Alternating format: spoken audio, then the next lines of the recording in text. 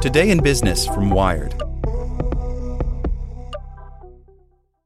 If you like speed running the newest release or binging every episode the second it drops, then why are you waiting for all your news? Check out IGN's updated Games and Entertainment News podcast. We're dropping new episodes in your feed all day to keep you up to date the minute there's a new announcement. Find IGN Games and Entertainment News wherever you listen. The Science of Scaling, hosted by Mark Roberge, is brought to you by the HubSpot Podcast Network, the audio destination for business professionals. Each week, Mark Roberge, founding CRO at HubSpot CRO, senior lecturer at Harvard Business School, and co-founder of Stage 2 Capital, sits down with the most successful sales leaders in tech to learn the secrets, strategies, and tactics to scaling your company's growth. I like the episode with the founder of Aircall on how to go from handling your own sales to scaling a sales team. It has great advice for entrepreneurs. Listen to The Science of Scaling wherever you get your podcasts. Today in Business from Wired. Support for this podcast and the following message comes from TD Ameritrade. TD Ameritrade's learning experience is curated from their vast library of exclusive content and customizes to fit your investing goals and interests. Get started at tdameritrade.com/education. Does the House Antitrust report mean that tech is evil? Plus, a plan to break up Microsoft, anonymity on the internet, and a baffling balcony address by Stephen Levy. Oh, to say, I've never felt better, and mean it. Maybe in November. The plain view. Like any good nonfiction writer, the majority staff, i.e. Democrats of the House Subcommittee on Antitrust, Commercial and Administrative Law, has produced a long-read document distinguished by deep research and an unyielding thesis. Big tech is too big, too bad, and fights dirty. 16 months ago, the subcommittee set out to expose bad behavior in Silicon Valley's top companies. Empowered with subpoenas, it had little trouble finding it. The docket of whistleblowing witnesses and damning exhibits uncovered a litany of bullying, self-interested, anti-competitive behavior that justified the exercise, which some thought redundant because of ongoing investigations by the FTC, the DOJ, and state attorneys general. The tech overlords have built monopolies and weaponized them.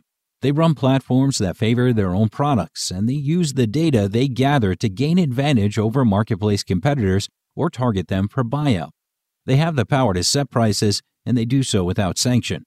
But if you pull back for a larger view, the report reveals something else. A sense that the committee has selectively invoked a lot of the ills of our economic and political system to make tech itself a villain. Let's examine the attack vector of this report. The targets are Amazon, Apple, Facebook, and Google. What? No Microsoft? Did they fail to note its trillion-dollar valuation, its glaring rap sheet, and its string of pricey acquisitions? Every member of this fearsome quartet was deemed not only a monopoly, but a corrupt one. But each dominates in a different arena, and each one's abuses are different, with a few overlaps, like using their platform to favor their own products. What they have in common is that they are tech companies. The obvious question, one that the report doesn't really grapple with, is whether the technological advances themselves made the arc of these companies from idealistic startups to trillion-dollar predators inevitable. Each one of those companies has embraced digital progress to deliver real value to billions of people, creating products that we consume enthusiastically. The report concedes that, but goes on to say, to put it simply, companies that once were scrappy underdog startups that challenged the status quo have become the kinds of monopolies we last saw in the era of oil barons and railroad tycoons. Is there something about tech that turned these former dreamers into denizens of the dark side? According to a source familiar with the committee's motives, the staff felt that tech companies are indeed unique in their network effects and the lock-in that their platforms provide. Maybe it wasn't the corrupting nature of tech that made these companies break bad, but the fact that their dizzying growth drew them into the power trip that characterizes the unrestrained, Hobbesian way we do business in America. I have closely watched each of those companies from their earliest days, and I spent time with their founders in those nascent periods.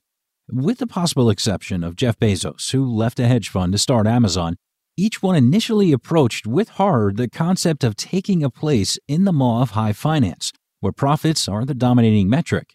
Then they got fast-tracked into a trajectory that put them right into that maw.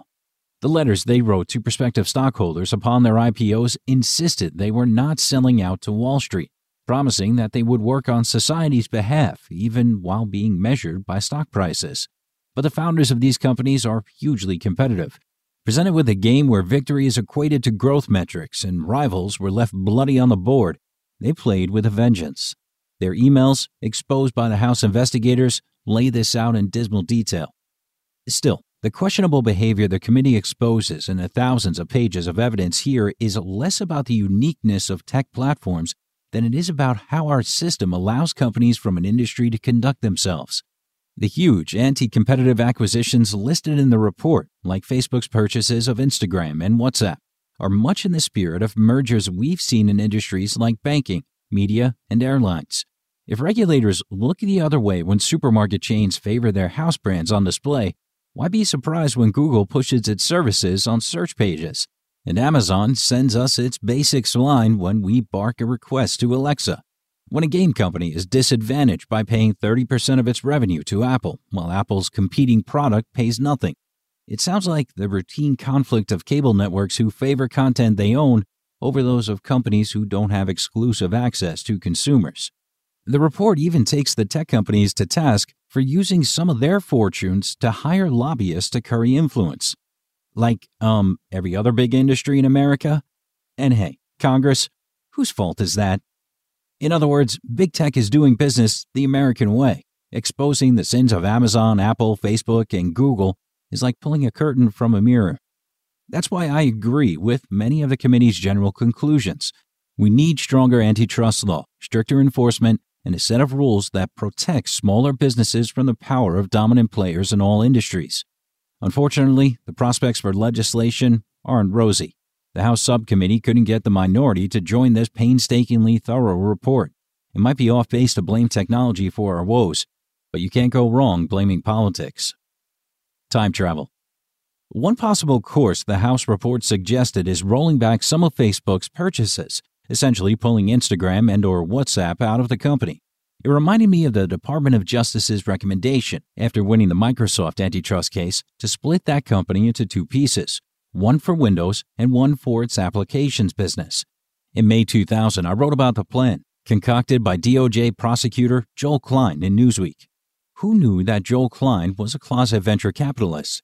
Most of us thought that during the past few years, Janet Reno's antitrust czar and his prosecution team were turned on by lawyer-like stuff like consent decrees, special masters, and making Bill Gates' lawyers look like crash dummies in court. But last Friday, unveiling his proposed remedy for Microsoft's illegal conduct as ruled by Judge Thomas Penfield Jackson, Klein showed a previously untapped passion for writing business plans. Instead of starting with a couple of Stanford geeks with a website, Joel Klein seeds his incubator with a famous $400 billion enterprise and splits it in two, giving one the world's dominant operating system, the other the world's most successful applications. What used to be Microsoft will be Microsoft and Mini Microsoft, or as Klein's team puts it, OpsCo and AppsCo. Somebody had better nail down the domain names. Will it be painful to split apart the world's most successful software company? Piece of cake, says Spreadsheet Joel, who promises that the operation can be performed at a modest cost and minimal disruption to consumers and even employees. Don't think of it as a breakup. It's a reorganization, says Klein. The one sure thing is that Klein's plan would kill Microsoft as we know it. The two new companies might indeed, as Klein believes, serve consumers by increasing competition from innovators who didn't want to face the currently constituted behemoth. But they may turn out to be evil twins, two abusive monopolies instead of one. Or they may become the Blues Brothers, two government-regulated orphans without missions, floundering to compete in the fast-paced tech world. Who knows? Ask me one thing. Randy asks, if the internet was changed to not allow people to use it anonymously, would this solve a lot of its problems? Randy, by problems, I assume you are referring to bad behavior. Threats, ransomware, spoofing, free exchange of stolen goods, child pornography, espionage, and the wanton spread of misinformation. In other words, the internet. Seriously, it does sound tempting to eliminate all that misbehavior by limiting access to only those whose identity is certified. Kind of a real ID that must be checked before you fire up your browser or swipe your phone. But putting aside the technical barriers, do we really want that? It would solve some problems, sure, but sometimes even knowing who's doing bad things doesn't mean that you can catch those people or restrain them. Worse, won't you feel uncomfortable being traced in everything you do? I have hopes that there will be less tracking, and removing the possibility of anonymity would be a boon to authoritarian regimes and those who want to keep whistleblowers quiet. Ending anonymity would solve some problems, fail to solve other problems, and create some alarming new ones. But don't quote me on that. I prefer to remain anonymous. End Times Chronicle. Don't cry for me, West Wing. Last but not least, here are some highlights from the House's Antitrust report. Lauren Smiley's amazing account of what happened when a rural town in Washington mistakenly thought it was being invaded by Antifa. Got a Mac?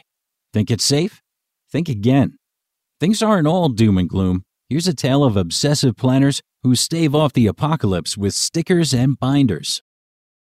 Like what you learned? Subscribe everywhere you listen to podcasts and get more business news at wired.com/business.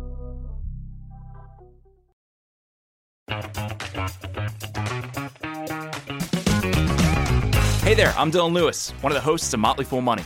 Each weekday on Motley Fool Money, we talk through the business news you need to know and the stories moving stocks on Wall Street. On weekends, we dive into the industries shaping tomorrow and host the experts, authors, and executives that understand them. Tune in for insights, a long-term perspective on investing, and of course, stock ideas. Plenty of them. To quote a listener, it pays to listen. Check us out and subscribe wherever you listen to podcasts.